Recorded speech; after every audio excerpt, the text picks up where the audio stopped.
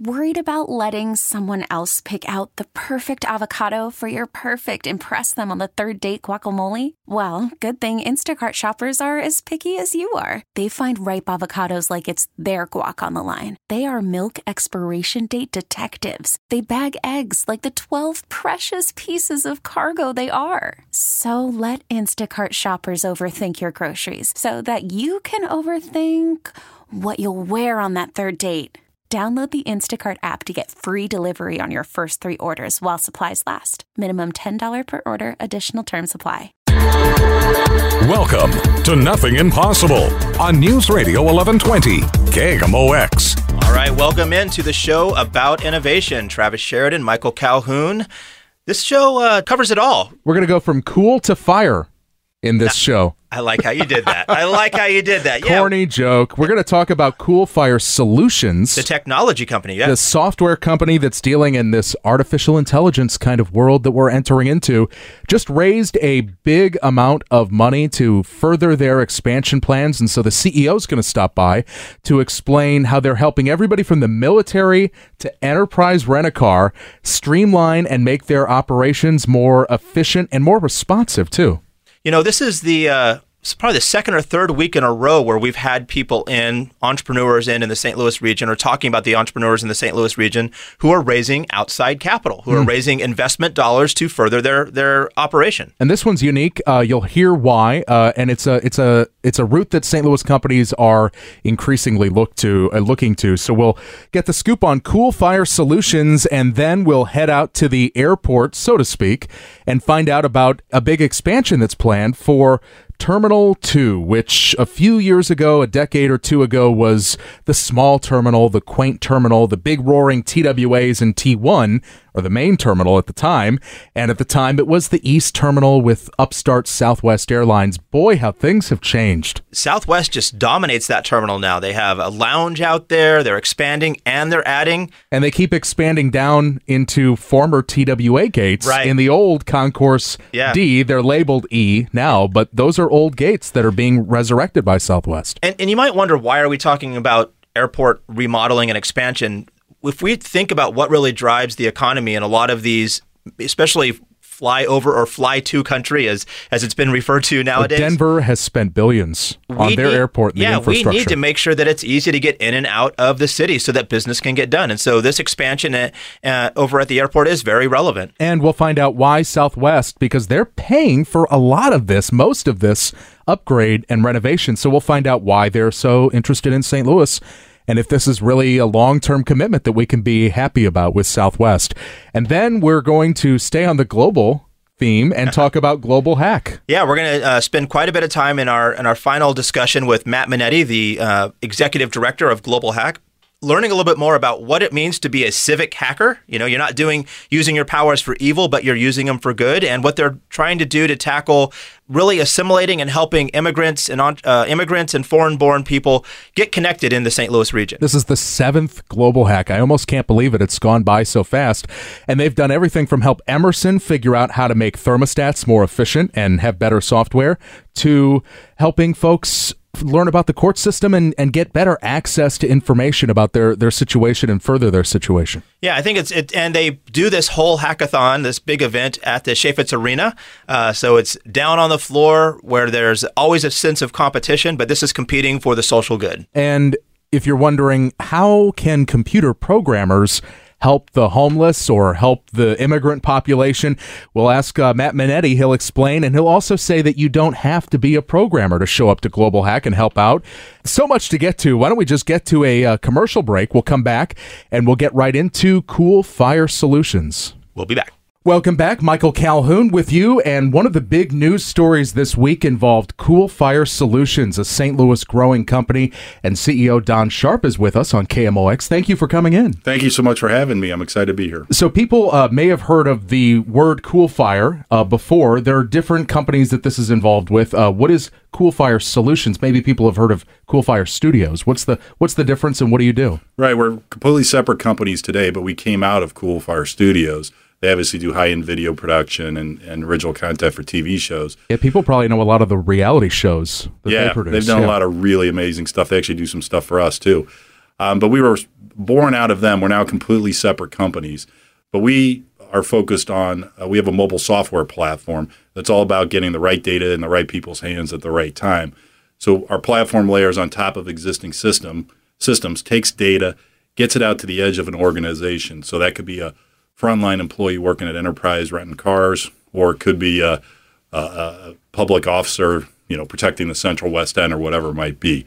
But it's really a game-changing solution that's been driving a ton of innovation, both in the corporate space and our roots, which are in the military as well. So we're doing some things on border security, border patrol as well. Okay. So to help me understand this, it sounds like there are a lot of different computer systems and software that people have to deal with. Some of it might be complicated, and your software kind of takes those layers out and makes it easier for people to access new technology?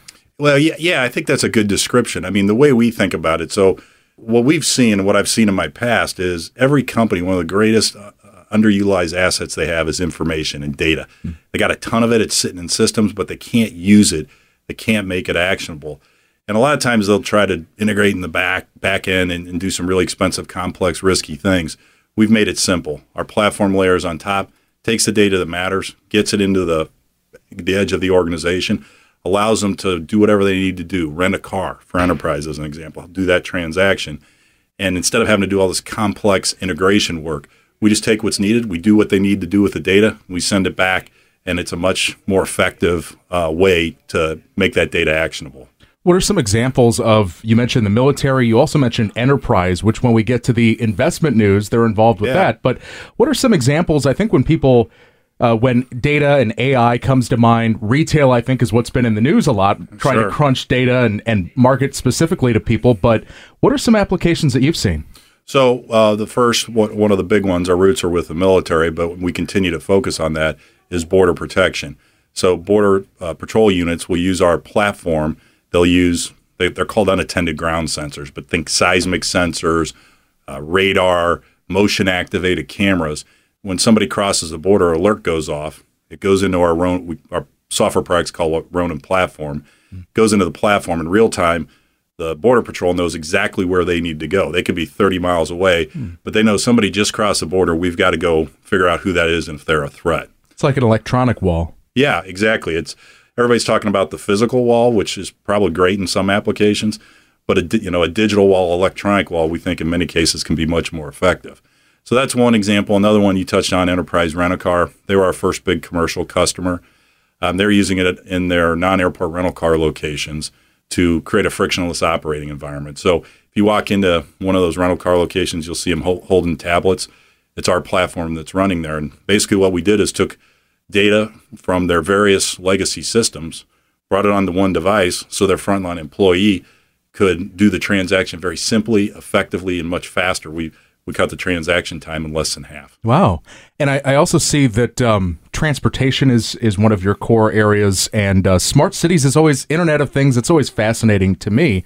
What are some applications that you think cities could take a look at, whether it's improving their efficiency in delivering services or building out their infrastructure so it better serves the populace? Yeah, and we think that's one of the purest, best uses of our Ronin platform, because at the end of the day, our whole strength is taking data, whether it's from legacy systems or it could be the latest, greatest. Everybody talks about the Internet of Things sensors. It could be those. We can take all that. Like my Nest. Right. Well, that's a great example in your home. That is an Internet of Things sensor. So we can take any of that data and then turn that data into action so that you can do things more effectively. So a great example in smart cities is, an obvious one is police, right? Being able to see real time, where are my officers at? Being able to share information from video cameras in the palm of their hand so they can more effectively respond to incidents. But even simple examples like the delivery of trash, right? Which we've talked about a lot recently in St. Louis. Exactly. And so it's a fairly antiquated process in almost every city, yet there's a ton of information that you can real time dynamically respond to calls from people, right? Being able to see real time, what routes have my trucks gone on? Have they picked up the trash? Yes. If somebody calls and says, hey, I forgot to put out my trash, I need to get picked up, you can see on a tablet or on a computer screen or on a mobile device what trash truck is the closest and how can I reroute them most efficiently, the fastest, to take care of that situation. So it really is about driving fundamentally different levels of efficiency and frankly, better service. But you can apply that anywhere. Utilities, power outages, for example. A lot of times if there's wide-scale power outages, crews will be brought in for other states. It's not a good way to communicate with them other than by radio. Well, if they had mobile devices with our Ronin platform, you could communicate from the command center to the work crews, get real-time status on what's going on and is the repair made. And then if something changes or you get a new problem area, you can look and see where is the best crew, the closest crew with the right tools and equipment to go respond to that. Wow. We're talking with Don Sharp, the CEO of Cool Fire Solutions, and the big news this week, $11.5 million. What Series B, explain to people what that means for those who aren't familiar with the startup vernacular. Yeah, so typically when you're raising money, you'll typically start with what's called a seed round, and that kind of gets you going. The next raise is your A round, which typically is to help further accelerate your growth, then B, then C, D. Each raise has a letter associated with it is basically what it is. You've tapped into one of the innovative routes I think St. Louis startups have found, which is getting an investment from one of your big customers, which we talked about Enterprise earlier. Correct. Yes, we've been very fortunate so far in that all of our capital raises have been through strategic investors. So people like Enterprise, and then we had the person who led the round as a strategic investor. We can't disclose their name at this time. But very fortunate to have them. I mean, Enterprise, frankly, is the best-run company I've ever seen, true innovative company. And so to have them both as a customer is a wonderful thing, of course, but to have them as an investor is even better because a company like Enterprise, obviously you're trying to raise money and you need the money and it's important. But if you pick the right investor, what they bring beyond the money is even more valuable. And I'll tell you, a company like Enterprise, what they bring to the table as far as helping us grow and strategic advice and connections has been much more impactful even than the money. Money's important, but they brought even more than that. We had some great news this week. I love writing these news stories. The Forbes and Steve Case list, putting St. Louis second on the list of rising startup cities. From your experience growing Cool Fire Solutions here, what's been the atmosphere for growing your company? Have there ever been moments where you've thought, gosh, it'd be easier if we were in Chicago or Philly or Austin or Denver? What's your perception of the way the St. Louis ecosystem is? Well, first of all, it's fantastic. St. Louis has a very vibrant tech community. If you look back 5 years ago, I would tell you that getting the attention of investors was a little harder, and that's now really starting to change. But if you look at what makes a company ripe for having a healthy technology ecosystem, it's a great talent pool. St. Louis has that. It's tremendous higher education. There are some unbelievable academic institutions, universities that are here.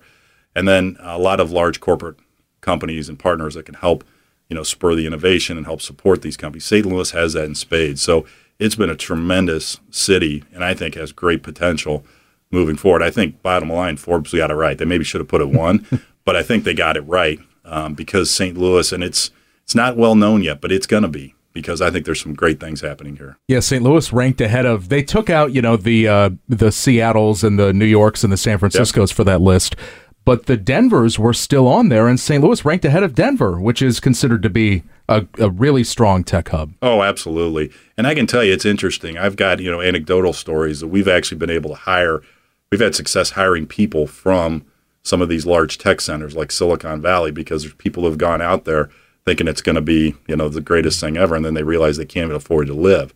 So we've had a number of people come back that we've been able to hire from Apple and other places because of what St. Louis offers, better quality of life, more effective cost of living. So there's a great story to tell here. And we hear a lot about workforce and the questions of whether St. Louis is able to build. After Amazon, there was the question of, do we have the critical mass or can we attract the talent?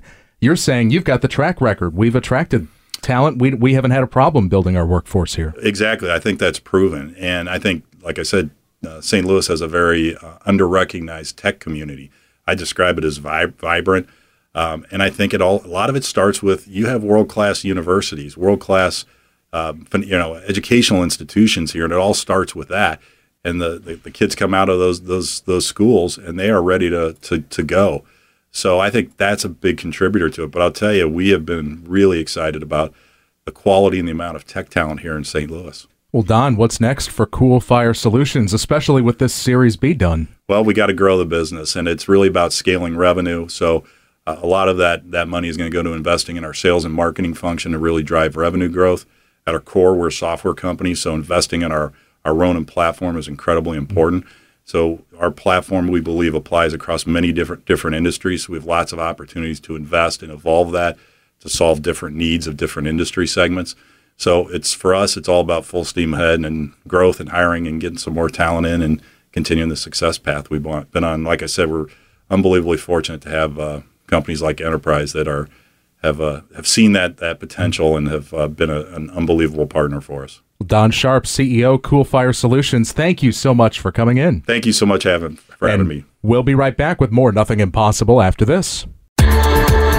Now, back to Nothing Impossible on KMOX. As the winds of airport privatization swirl.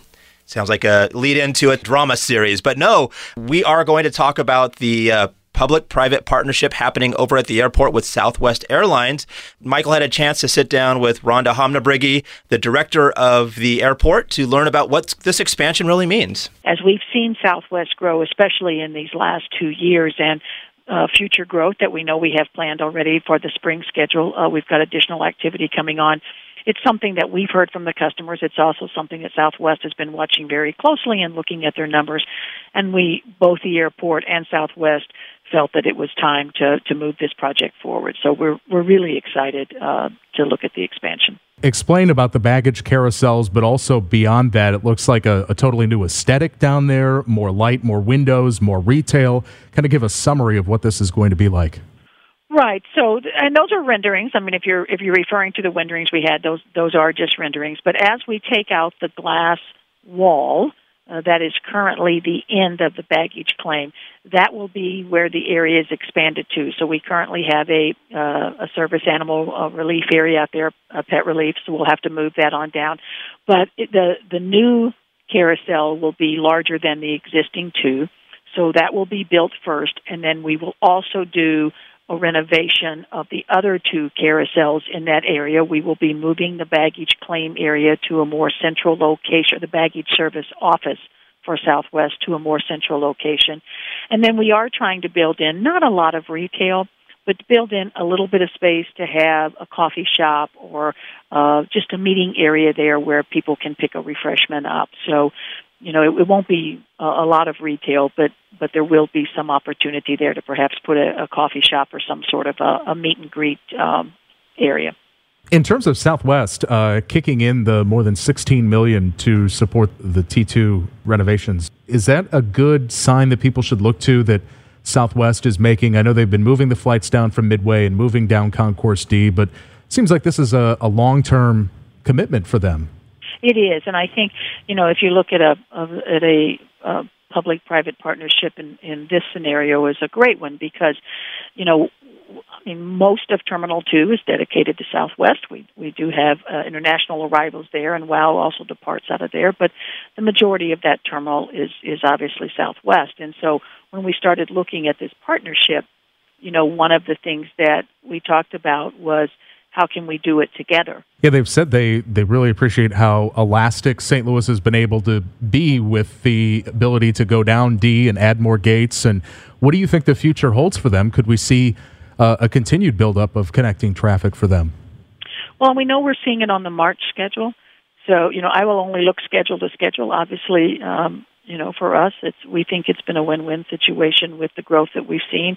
It was a project that we started working with them, you know, a few years ago as they became our larger carrier, and then really not seeing as much of the growth in the St. Louis market. Really, what's our next step to try and bring more additional traffic into St. Louis?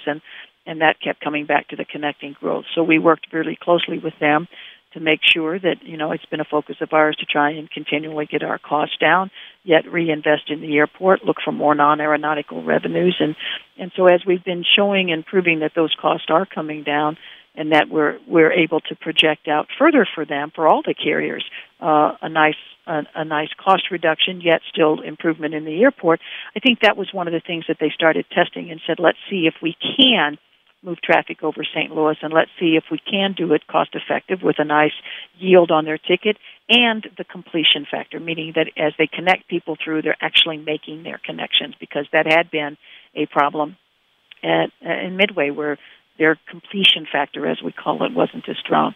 So the connecting traffic through St. Louis has been doing very, very well. I think it's actually performed much better than they had anticipated, and so they've been morphing more and more of that through St. Louis. So on the March schedule, I think there are an additional, we have the Punta Cana, Montego Bay flights just for the weekends, but if you look at the March schedule, there's a number of markets which are getting an additional flight, markets like Hartford and I'm trying to think, I don't have the paper in front of me, but there's a number, Columbus, there's a number of markets that are getting an additional flight, and they're getting that not because we're seeing the numbers grow in St. Louis, but because they're moving, connecting traffic through here at a greater pace. So we're excited about the March schedule. It brings, about 1,300 additional seats a day during the week to the airport. That's a pretty significant number. And then what it does is it allows the opportunity for local customers to have the benefit of not just a market with maybe one or two flights, but now a market that's seeing additional service throughout the day. Expansion, good. Airports, good. Getting travelers in and out, good. Good things happening in St. Louis, and we're going to continue those good conversations as we dig in with Global Hack. Stay tuned. Now, back to Nothing Impossible on KMOX. Welcome back. Michael and Travis with you as we continue. Let's talk about Global Hack right now. Let's talk about refugees and immigrants and solving for them using technology and the solutions that could be generated here in the community. Yeah, we always love figuring out these big solutions. How can software help make situations better? Matt Minetti's here to help us figure out what's going to be on the table for Global Hack next weekend. Thank you for coming in, Matt. Yeah, thanks for having me, guys. So this is Global Hack, which number? How many is this now? This is 7. Yeah. Number 7. And what is the hack this time? This is October 12th through 14th, so coming up in 8 days. And what's the problem that they're working on? So, like you mentioned, the theme for this year's hackathon is on individuals who are foreign-born. So looking at immigrants and refugees and ultimately ways in which software can either help them directly as individuals or taking a look at the tools that different organizations like International Institute, Mosaic use to serve that community. Before we get into the specifics about those issues, maybe catch people up on Global Hack, what the format is. People hear the word hack and they're like, "What's going on? Do I need to make sure my firewall's up?" What is Global Hack? What do you do, and what's been the history? Yeah, so I'll let you know we're not stealing your bank account information. It's not our business model. You're not hacking into my Nest and changing my temperature at home? Yeah, no. I can imagine that'd be infuriating. It's like, I thought I set it to 65. So Global Hack, we're a not-for-profit organization here in St. Louis, and our mission is about driving social impact through technology. So one of the ways in which we do that is by putting on these very fun, very innovative software competitions that we call hackathons. So hackathon is typically like a 3-day event on a weekend where we bring together technologists and innovators and citizens to solve real world problems using technology. So it's a fun event. It's high intensity, but you get to see some really amazing projects that are built over the course of a 36 to 48 hour period. What are a couple examples of previous themes for the Global Hack and some of the solutions that have come out and the effect they've had? Yeah. So, we started doing hackathons back in 2014, and they were focused around mostly problems for tech startups and corporations. So we work with a local tech startup called TopOps that's doing very well now and helping them develop a sales tool. We helped Emerson with a kind of hardware, software, a digital thermometer. For their thermostats, right? Yeah. We'll talk about hacking. We were just talking about hacking desks. Yes, that was inadvertent on my part. I this forgot is about consensual the hacking. One. Yeah. So that was a cool event that we did with Emerson up at UMSL. And in terms of some of the civic events that we've been doing since 2015, we're hacking the municipal court system, not specifically, but trying to improve it and citizens' access to information. And then our the one we did in 2016 was focused on homelessness and tools that, again, homeless agencies can use to better serve clients and individuals who are homeless. For the one criminal justice and criminal courts, as well as the homeless, what's been the output from there? What's happened after the hackathon, after those 48 hours? Yeah, so in both instances, the work didn't stop. So the hackathon in that would have been September 2015. We ended up working with a couple local organizations, a group called Open Data STL, Rise Community Development in St. Louis County, to put on that hackathon and be able to come up with the individual use cases that our teams would ultimately kind of build around. So if you go to, I believe it's yourstlcourts.org or .com, you can take a look at what that team has continued to build after the hackathon. So the general idea is that, St. Louis, as you know, is generally pretty fragmented in region, and so our court system kind of speaks to that. And that I just dealt with this the other day, right? You get a parking ticket or you get a speeding ticket in one particular municipality. You live in another. You're not really sure where to go and how to which court to go to, how to pay it, right? Exactly. How to even look up. So for someone like me who's educated, privileged, it's pretty easy for me to potentially find that information. But for someone who's not, it can be really damaging to someone's just emotional health, their bank account, to just be able to like, hey, I just want to pay this and move on, right? So we wanted to be able to provide that information in a much more easy and more direct way to citizens. And so if you go to your STL Courts, they have a number of different municipalities who have signed on to work with them. You can enter in, a lot of times we don't have all the information we have for, an infraction. It can be, I don't know the municipality that I had that speeding ticket in, or I don't know, I lost my ticket, right? I was so upset at the fact that I got pulled over that I just tossed it in the trash. So sometimes we're dealing with incomplete information. So you can look up information by your last name, your date of birth, and it's just a lot. It seems like something so simple. Like why hasn't this been done? So it's a free and public tool, and we're really grateful that that kind of group of partners was able to actually get some money through the MacArthur Foundation to continue that solid work. So that's what we did out of 2015. The 2016 hackathon, generated a really interesting product called Samaritan. So Samaritan allows organizations, a lot of times they have to enter in, if they're doing a client intake for individuals who are homeless, they have to do it in multiple databases. So it becomes, it's not super efficient. So efficiency is kind of a trend here. You can see that where they have to enter information to multiple databases. So this allows them to enter in information once. So that helps both them save time, but from a data kind of quality and consistency basis. And so we're actively piloting that with a number of local organizations now, and look to expand it in the future.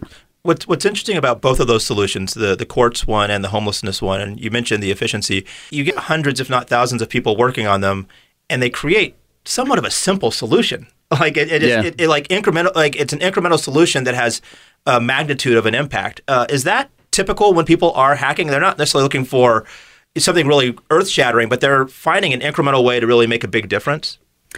Yeah, I think that's a good observation. I think one of the things we've learned about this kind of like implementation or even just hackathon process is that it is just that, right? It is more about the process, right? The technology is great. We have to figure out ways in which we can introduce technology to, kind of a user and test group that may be afraid of technology, or maybe, they may not know how to use it. So I think there's this whole idea of, if you build it, they will come. It's not, that works in Field of Dreams. It doesn't work for tech. So you have to bring people along for the ride and really explain to them how technology and innovation is going to help their industry or help their particular organization, and ultimately the clients and the people that they serve. So I think that for a lot of these solutions too, what you're able to do in the hackathon setting is really remove any sort of tech barriers to say, hey, we don't know how to do that, but we have an idea of what it looks like. That's where you are able to bring in technologists to say like, hey, we can fix the tech thing, but we rely on you to help us with the process. But I don't know, isn't like Murphy's Law, isn't that like the simplest solution is often the best one? Yeah. I don't know, Google it. I want to sound smarter than I think I am. But I think oftentimes it's really just being able to provide, for a lot of these kind of civic projects, information to people at a time and place in which they need it. And I think there's a lot of kind of efficiencies within those types of projects. Do you think there's an element of competition with this that also drives people to, you're there for just the weekend, you throw this problem out to an arena full of hundreds or thousands of people and put them in groups, and they're all competing to come up with a solution by the end of the weekend. How does that drive, do you think, what happens at this? Yeah, I think that's definitely something in play. I think one of the things we've also been cognizant of is, while it is a competition, we have some cash prizes that, this is about building and building together. So I think that you introduce just amount of competition where it doesn't get to the point where you don't kind of trust your neighbor or rely on, you don't just want, your team. Sabotaging of other groups. Yeah, it just kind of defeats the spirit of open source technology too. If it's just kind of like, well, this is just for me, right? That's not the point. The point is to be able to deliver value and ultimately change lives in the world. One of the changes we made is in judging, right? So before, judging was kind of all done, in secret, and you go to a room and show off your project and be like, all right, great, bring in the next person, kind of like American Idol.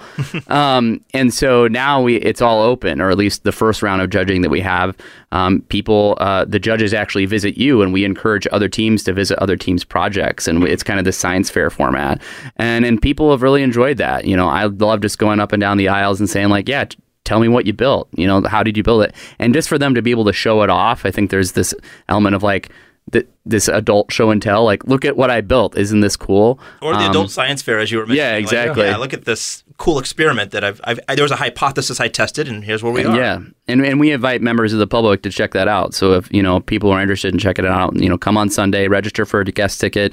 We'll get you in, and you can come check out the projects and observe and see what they built. Now, I know you released the specific problem at the start of the hackathon so that people don't get a head start before they get to the arena, but generally, what is this going to be about innovating for the immigrant experience and the organizations that are involved, Casa de Salud, the Mosaic Project, the International Institute, and the Immigrant Services Providers Network? Yeah, so we've been working with them, now for over a year, and really developing those partnerships and relationships, and really trying to understand as best we can, what does someone who comes to this country, whether by force or by any other means, what is their experience? What organizations do they seek out? How do they build community? How do they build relationships? And where can software potentially be helpful in that, or just technology or innovation in general? So that's been kind of this overarching theme or question. And so, right now we're kind of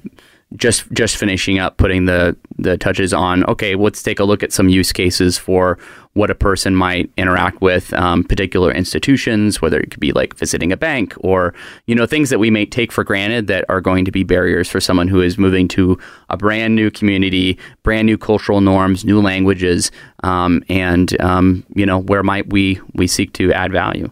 It seems incredibly timely right now, given the current political climate that we're living in. Even just the past few years before it became really imposing in politics lately, the Mosaic Project has been stressing the need to get more foreign-born folks to St. Louis. Absolutely. I mean, it's a good economic engine to encourage and embrace the foreign-born. Unfortunately, we live in this is not a nonprofit radio show, so we can take positions, but unfortunately, we live in a world right now where we're making it hard for our foreign-born to come into this country. Do you think anybody's going to take any sort of political angle in trying to solve for this solution? That's a good question. We don't know. I mean, we've been cognizant of the timeliness and the language that we use, and I think one of the benefits too is that regardless what happens in kind of that political climate, we're about building solutions, right? We know that there are challenges, and we hope that we can argue about what to do around policy and different things. But when it comes to the hackathon, it's, I'm hopeful that people can kind of set those differences aside to say, like, regardless of where you are politically on this, someone who is coming into this country, let's assume that, that's the use case that we're dealing with.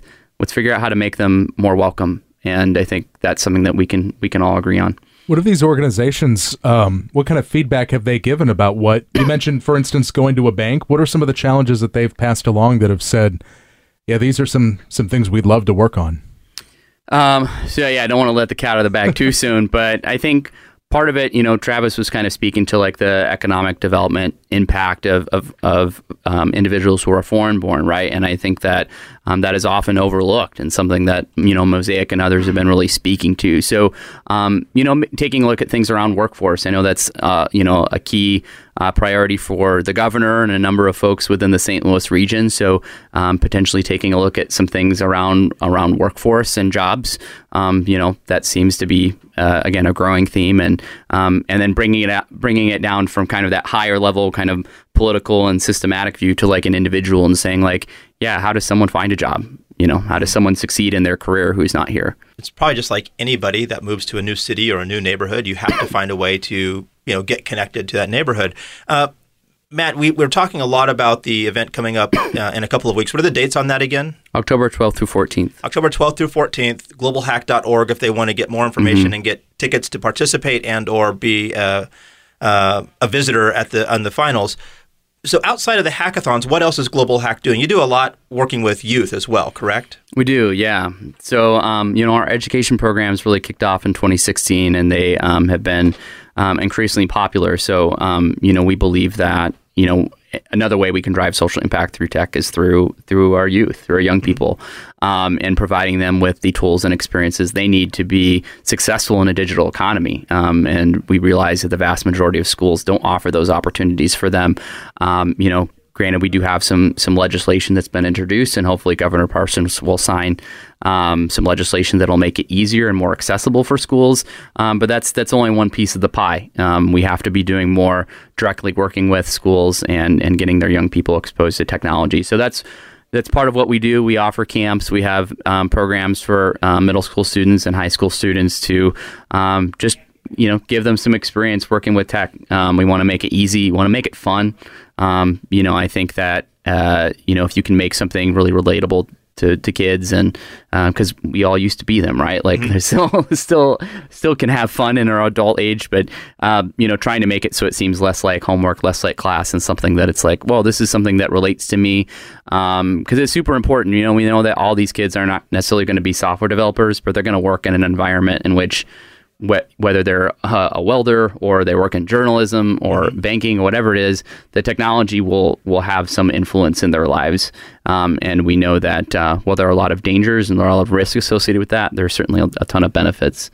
And we hope to, do our part in that.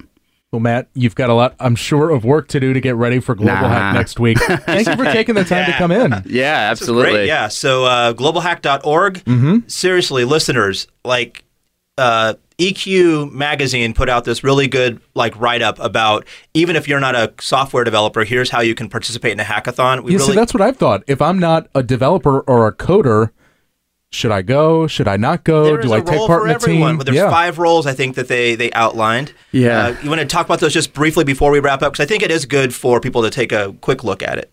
Yeah, I think that we want to break down some stereotypes about you have to be this expert coder to participate at hackathon. Now, I will say that because we're asking for software prototypes at the end of the day, that someone on your team has to have some sort of software skills.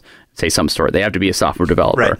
Right. But actually, I got a tweet from one of our past participants and a big Global Hack supporter, Austin Smith, who was like, hey, I signed up and I went to this hackathon and I'm just a business student, but I was a great project manager. I brought some kind of business development, expertise to the table, and we ended up, walking away as one of the winners. So I think that if you can find yourself, fitting into one of those 5 roles, whether you're a graphic designer, again, project manager, I think was one of the most overlooked roles. Especially in a 48-hour window. Yeah, right. You want people to be all right, this is our plan. Keep, eyes on the prize sort of thing. And then subject matter experts, right? If you're someone who ends up, if you work for one of these organizations, if you if you're an immigration lawyer, someone who works with these populations, you can provide a lot of help to a team that may not be going in and they have no idea, they have certain ideas or impressions and be like, this is how it really works. Yeah. And that providing that context is critical. And we provide that too. I mean, if you don't have someone who works with immigrants or refugees on your team, we do have subject matter experts who will be there, who are available. We have a help desk, we have a panel.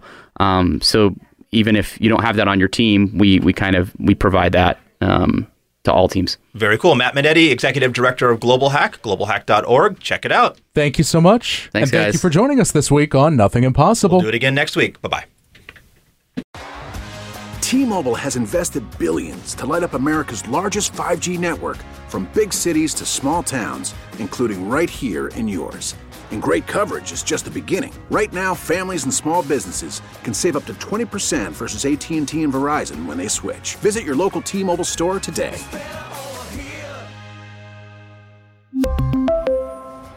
Plan savings with 3 lines of T-Mobile Essentials versus comparable available plans. Plan features and taxes and fees may vary.